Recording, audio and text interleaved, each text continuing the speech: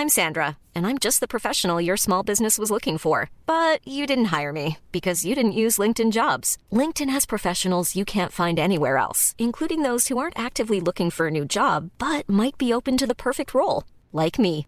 In a given month, over 70% of LinkedIn users don't visit other leading job sites. So if you're not looking on LinkedIn, you'll miss out on great candidates like Sandra. Start hiring professionals like a professional. Post your free job on linkedin.com/people today.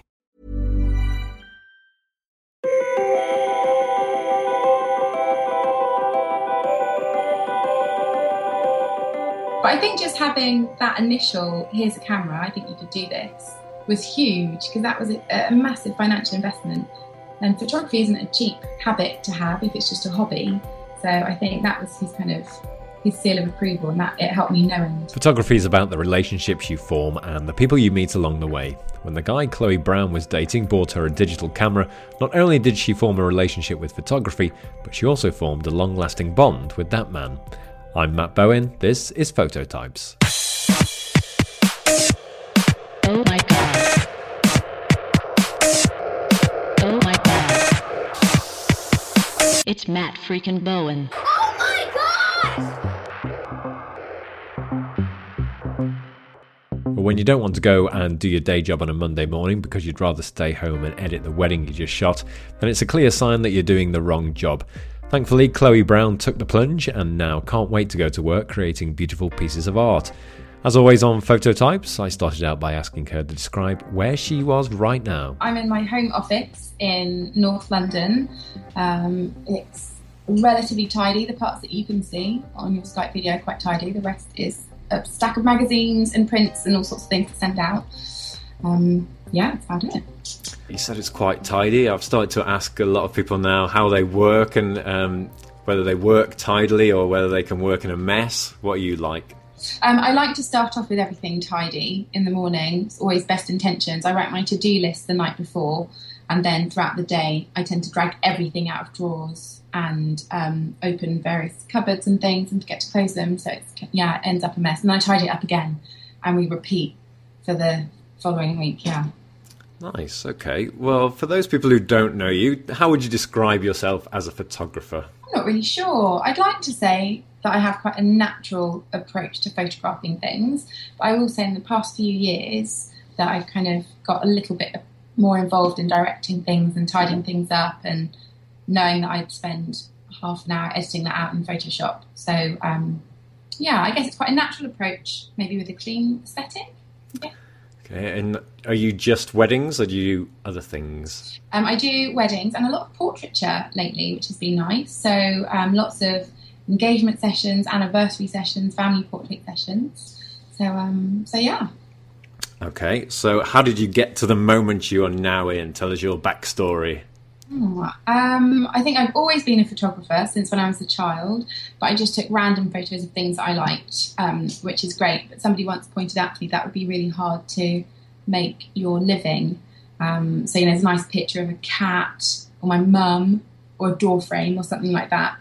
So about 7-8 years ago when I was engaged, I started looking for a wedding photographer and was amazed at how very traditional and unfeeling the British wedding photography industry was at the time. So I looked abroad, found incredible photographers that were charging the region of £5,000, which mortified my husband. So I kept digging, found another lady who was incredible, who just did fashion mostly and a little bit of lifestyle, and asked her.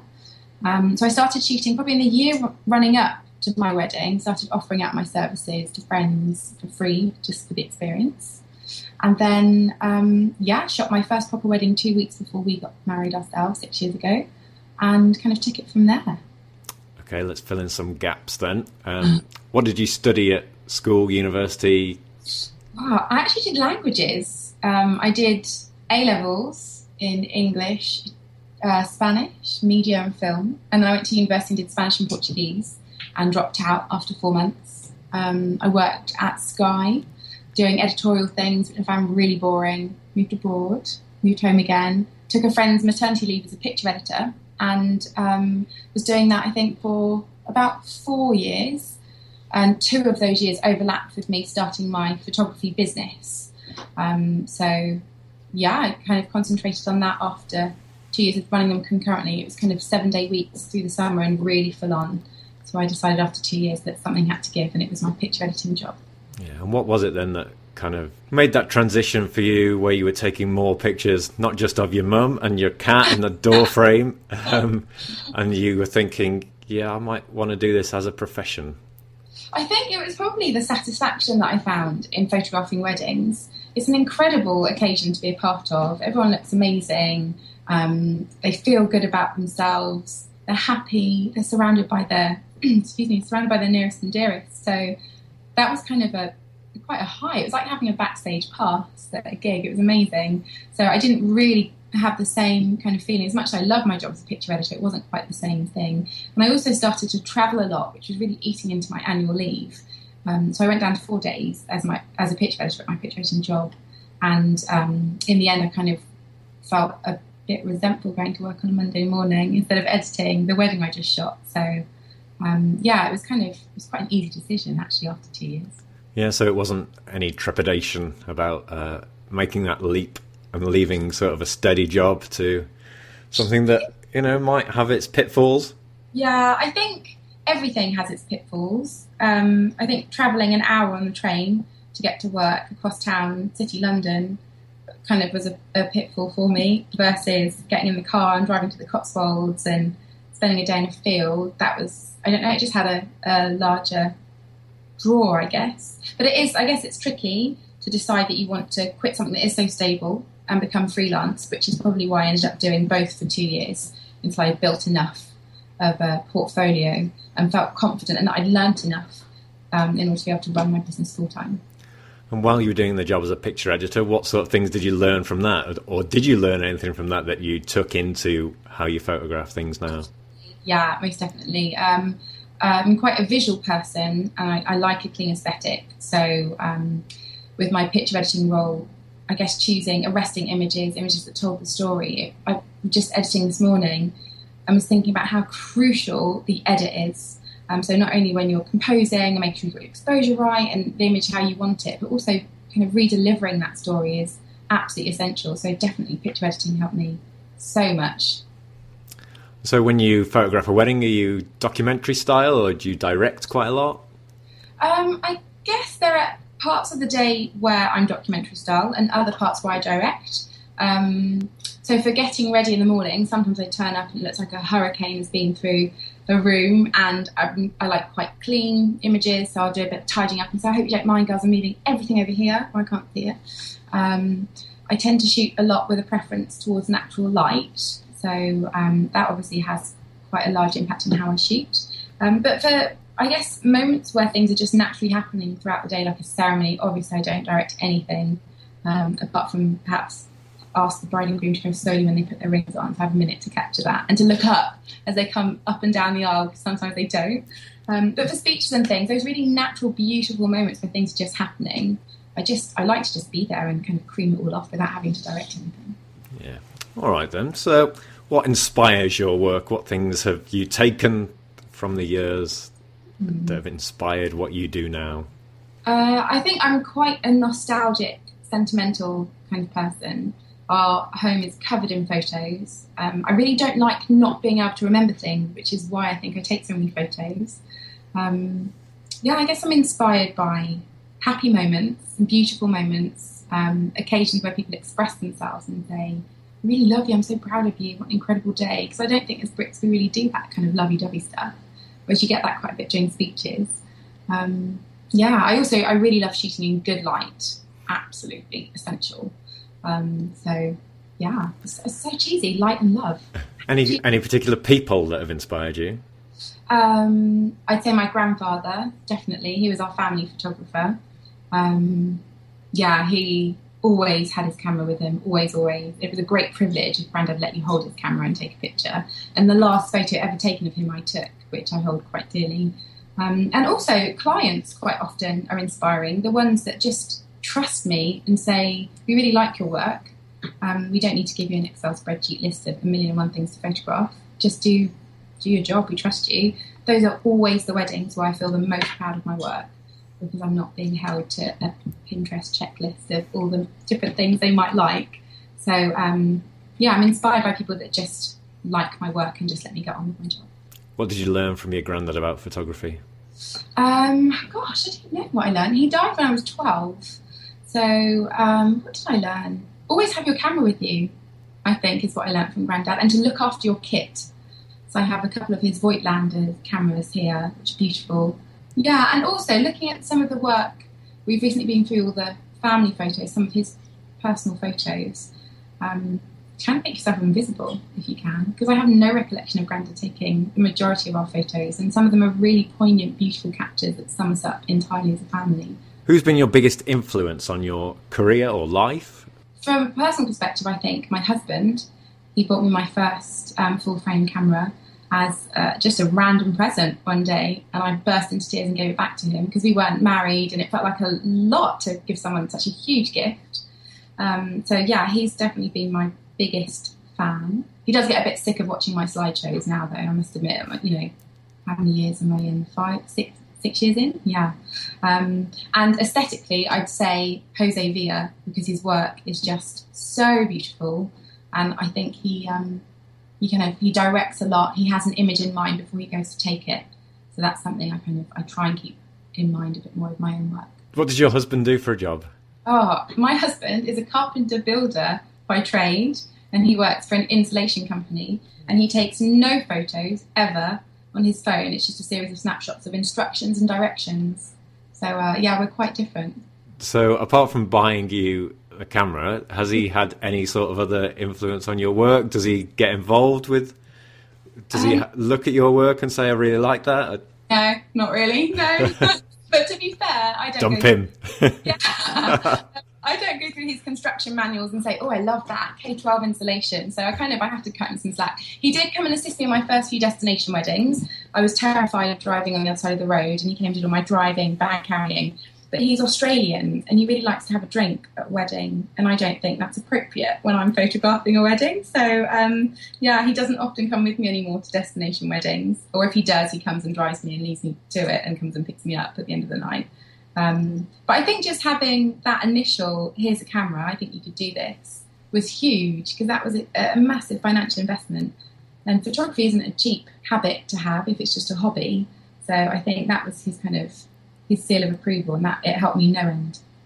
Yeah, so he's that support mechanism for you. I think so. And are you the sort of person, you said always have your camera with you is something that you learned from your granddad. Are you the sort of person who does always take a camera with you wherever you go? Do you ever have a break from it? Probably 8 out of 10 times I've got something that I'm taking photos of. So, yeah, I like to shoot medium format film for my personal work, which means I'm not always just firing off 1,000 frames. I'm often kind of thinking, do I want this? Focusing it and then going, no, actually, I don't want that image. So, yeah, if I don't have my contacts with me, then I sometimes have a little silly Instax, Fujifilm Instax, that kind of credit card size images. They're fun. And my iPhone as well, as much as that sounds like a cardinal sin, I really enjoy using my iPhone for kind of little snapshots. And I must admit, if I'm out of an evening, I'm going to have that with me and not my great big contacts or my Canon. Yeah, I recently bought a second-hand Canon AE1, and I started to shoot some film on that. And I think it does make you be a lot more selective with what you shoot, because you've only got 36 shots. And you know, when I was growing up, I had film cameras, but you just kind of shot whatever then when you were a kid. But yeah, do you find that using film makes you more selective in your digital work? I definitely think it has helped me curate my work a little bit more. I guess when I first started out, I didn't have any formal photography training, so I did a little bit of kind of spraying and praying that I got everything. I was shooting in aperture priority, not fully understanding shutter speeds and apertures and ISOs. But obviously through the years, editing 5,000 photos from a wedding, that's a lot of work, and it's also a huge volume of images to be delivering to your clients. So I guess for my average wedding, I probably shoot somewhere in the region of 1,000, 1,200 images. So that's definitely come down since I started shooting film. And also for weddings, I shoot a lot of film portraiture. So obviously with 16 images per roll, you do slow down a little bit, and you do think, oh, I've got 2 images left on this roll. Let me just make sure these frames are really good ones. So yeah, I think it's definitely honed the way I shoot. Yeah. Yeah, do you find you're able, within a wedding which is quite fast-moving scenario, to actually take that time? And do you find it's useful to take that time, if you're shooting on film, to actually just take a little breather and frame the shot and say, right, this is what we're going to do? Yeah, ultimately, I think I would like a full-time assistant that is at my shoulder, always with a new contact, fully loaded, with setting fully dialed in. But whilst I don't have that full-time assistant, I think it does help me slow down a bit and to kind of be still. I did a film photography workshop a few years ago with Feather and Stone Photography in France. And the one thing I really felt like they taught me above everything else is just how to be still. They're hilarious, absolutely hilarious people. But when they shoot, they're really calm and composed, and they kind of bring this air of calm and still to their work. And I think you can really see it in their art. So yeah, they kind of taught me that you don't have to be the clown running around and making everyone kind of like, you know, crease up laughing. You can create some really beautiful, romantic, still moments if you kind of bring that with you. Yeah. What parts of you do you think are in your photography? Oh, I dread to think. I don't know. I'm a bit of a class clown at times. I like people to relax. I like happy moments. So if I have to kind of lure a couple into relaxing and creating a happy moment, then I will do. I don't know what else is in me. I'm quite sentimental, as I said. So sometimes I look at details that maybe other people wouldn't see as being so important, but stand out to me as something that kind of is really relevant to the day. So yeah, I guess some sentimentality, some laughter, perhaps. A lot can happen in 3 years, like a chatbot may be your new best friend. But what won't change? Needing health insurance. United Healthcare Tri-Term Medical Plans, underwritten by Golden Rule Insurance Company, offer flexible, budget-friendly coverage that lasts nearly 3 years in some states. Learn more at uh1.com. Hiring for your small business? If you're not looking for professionals on LinkedIn, you're looking in the wrong place. That's like looking for your car keys in a fish tank. LinkedIn helps you hire professionals you can't find anywhere else, even those who aren't actively searching for a new job but might be open to the perfect role. In a given month, over 70% of LinkedIn users don't even visit other leading job sites. So start looking in the right place. With LinkedIn, you can hire professionals like a professional. Post your free job on linkedin.com/people today.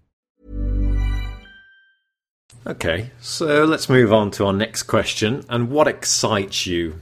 I like to be appreciative of what life offers. It's not always sunshine, rainbows, and unicorns. Sometimes life's really hard and difficult and you have tough times. So recently I shot some portraits for a friend of mine that's been through a really tough time with her family, and I offered to do so because I thought it could be quite nice for her to look back at a really tough time and to remember that actually there were some really happy moments there too. I'm not sure she realised that's what I was doing, but it was kind of almost like an apology and an offering of sorts for the stuff that she'd been going through to provide those portraits. So I guess what excites me is maybe giving people happy memories and things to look back on in the years to come. And I don't imagine that they look back at their photos and go, oh, do you remember that afternoon we spent running around Richmond with Chloe? I imagine they look at that photo, or their grandchildren will look at that photo and say, oh, wow, look how cool you were, Grandma. Or wasn't your hair curly just like my hair's curly, that kind of thing. So I think, what excites me and inspires me is kind of leaving a photographic memory, really. Yeah, it's really nice. Consequently then, what scares you? Oh, gosh. Losing memory cards or unrolling rolls of film that have already been exposed, which I've done the latter. Unfortunately, there's a long lead on a roll of 120, so I was fine and saved. But yeah, I think what terrifies me is going too fast and being too manic and being too much of a clown and making sure everyone's happy all the time, and therefore not really concentrating properly on what I do. So I actually have a checklist of things on the back of my contacts. When I'm shooting film, I can take a breath and remember to make sure I get all these things done. So I do get quite carried away sometimes, especially in some really good light and a couple of gorgeous subjects. I'm like a kid in a candy shop. So yeah, trying to remember to be still and not be overwhelmed and excited and kind of a bit frantic when I'm shooting. Nice. Right, everyone's favourite question so far I've found. What's your favourite swear word? And when you deliver it to me, I want you to deliver it with meaning. Oh my gosh. Do you know, I don't actually swear that much. I was brought up as a very strict Christian, and I am still quite a strict Christian. So the worst you probably get out of me is maybe a bloody hell.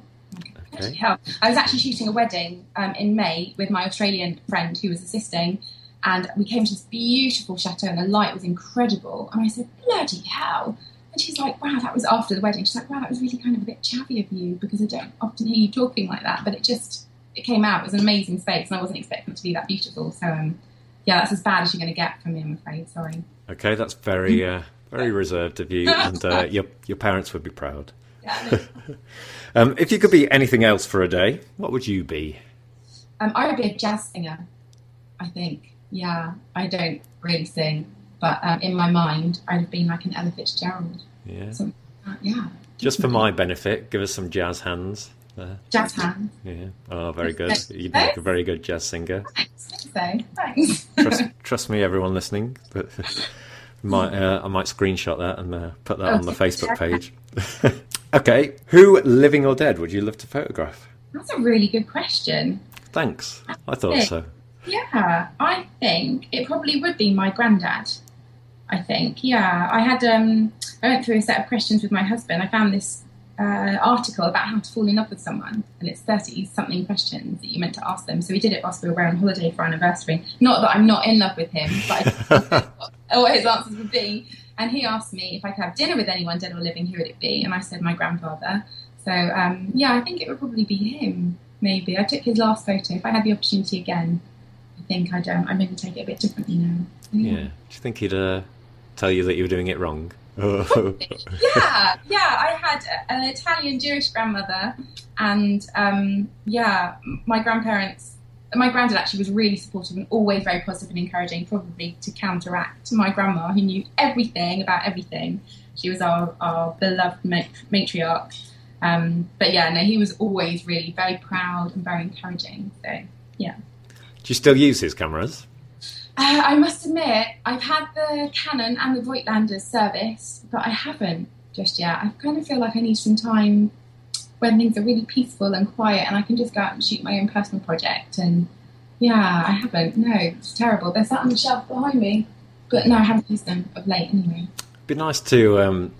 I mean, I'm not much of a believer in that sort of spiritual things, but it'd be nice if you found that you could sort of channel some of his energy through them, or his sort of visions. Yeah, I think what would be amazing is just to think some of the photos that I have at home that we have in our family albums were taken with those cameras. I quite like that. They were up in my grandma's attic, and I pilfered them and had them serviced, and now they're just sitting on the shelf. So yeah, you're right, I should use them. Yeah, I've got my grandparents' camera that's on a shelf behind me just here. It's a Vera, and it's got a Zeiss lens, and I've used it, and the lens is incredibly sharp still, and it's about 60 years old, probably. Wow. At least.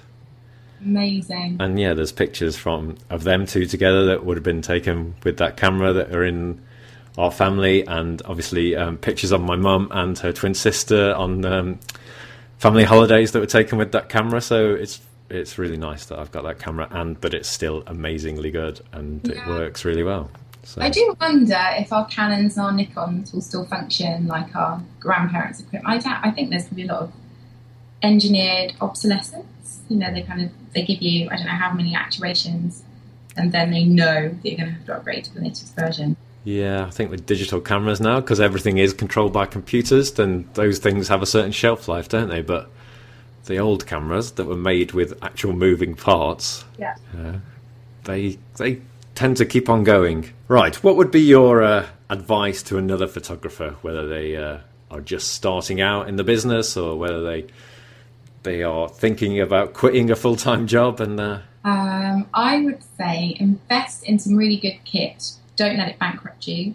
I was fortunate with my full-time job that I was able to continue living in London with that salary, and reinvest everything that I earned from the business back into the business. So I had a really good set of kit to start with. So invest in some good kit. Shoot lots, shoot everything in all sorts of different circumstances. Shoot for yourself. And I don't know, what other advice would I give? To be confident, I think.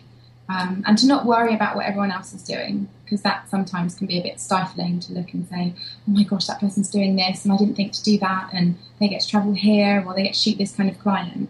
You don't often see the obstacles they've had to overcome, or the jobs they didn't get, or the clients that weren't happy. So don't worry about what everyone else is doing, just do your thing. It's all smoke and mirrors. Yeah, sometimes it can be, I guess. Yeah, I just think we only really get to see all the great stuff. Yeah. So if anybody knows me as a photographer, they'll know that I'll tell them my not great stories, because I think it's really helpful to know that it's not all fantastic all the time, and to know that there's the reality that you're running a small business being self-employed, and yeah, it comes with pros and cons. Yeah, but I think that's good advice in itself to photographers, is to show people the great stuff and not show everyone the rubbish stuff, because I think a lot of people, when they start out being photographers, they put every picture they've ever taken on Facebook or wherever they're sharing their pictures. It's actually, the trick is to be selective and put just the good ones on Facebook, so that people go, actually, you're a really good photographer. But that's the thing, I mean, we all have to edit. I remember seeing pictures of Beyonce performing. She's gorgeous, absolutely gorgeous, and the images of her performing are incredible. And there are some truly awful pictures of her gurning. She looks like a bodybuilder. It's all in the edit. So if we were to see, I don't know, 1,000 images of Beyonce performing, they're kind of worthless. But if you get those key ones where she looks incredible, I'm sure that's what her and her PR company are focusing on, as opposed to all the outtakes. And I think that's quite important also when you're delivering to clients. Often you'll have clients say, can we see everything that you shoot on the day? I would never ever hand over everything, because there will be ones where you have your eyes half open, half closed, where you've got a huge double chin, which you don't actually have, you're just pulling in at that angle, or where your arms look like ham hocks, and actually women are really funny about their arms and you don't have ham hock arms. But I think the edit's absolutely essential. Excellent. Chloe, that is the end officially of your grilling. Thank you so much for sharing so much with us. My final question, though, is who else should I be interviewing? If you were listening to this podcast, which other photographers would you love to hear from? I would love to hear, there are so many, I'd say Michelle M. Waite. She's incredible. She's out in Bellingham, over in the States. Her work was so inspiring for me when I started getting into the industry. She's been going now for 14, maybe 15 years, and I still love her work. She's incredible. So definitely Michelle. In the UK, my personal favourites are Anne Catherine Cock. She's lovely, absolutely hilarious. English is not her mother tongue, and yet she's got a wicked sense of humour, so she'd be a great one to interview. David Jenkins, his work's beautiful. Anusha Lowe, Sarah Gawler. Gosh, there are tons. Emma Sekon shot my wedding. She's absolutely adorable. She's Swedish. So yeah, that's 6, I think. Yeah, well, that'll keep me busy chasing all those. But I will chase them, and we'll mention your name to them, and they will remember the famous Chloe. Oh, I don't know about famous, but thanks. Well, thank you very much again. Before you go, tell people where they can find you, your website, Instagram, all that sort of stuff. Okay, well, I chose a really ridiculous conceptual name. I'm Court the Light. Not Court as in county, not delight as in Turkish. CourtTheLight.com, and I'm the same on Facebook and Twitter and Instagram. In hindsight, it was a really bad choice, but I'm quite stubborn, so I didn't feel that I could convert to Chloe Brown photography. And also, lots of the time people don't spell Chloe correctly, or Brown. My Brown has an E, so I'm stuck with Court the Light. Excellent, thank you very much, and maybe one day we'll chat again. Lovely, thank you so much, Matt, thank you. Well, Chloe mentioned Anne Catherine Cock at the end there, and she was the subject of last week's episode. If you want to listen to her, do subscribe and give us a rating on iTunes or wherever you're listening to Phototypes. It really does help other people find us as well. If you're enjoying Phototypes, say hello on Instagram, Facebook or Twitter, all at PhototypesPod. And you can find me, Matt Bowen, at theretreat.co on Instagram.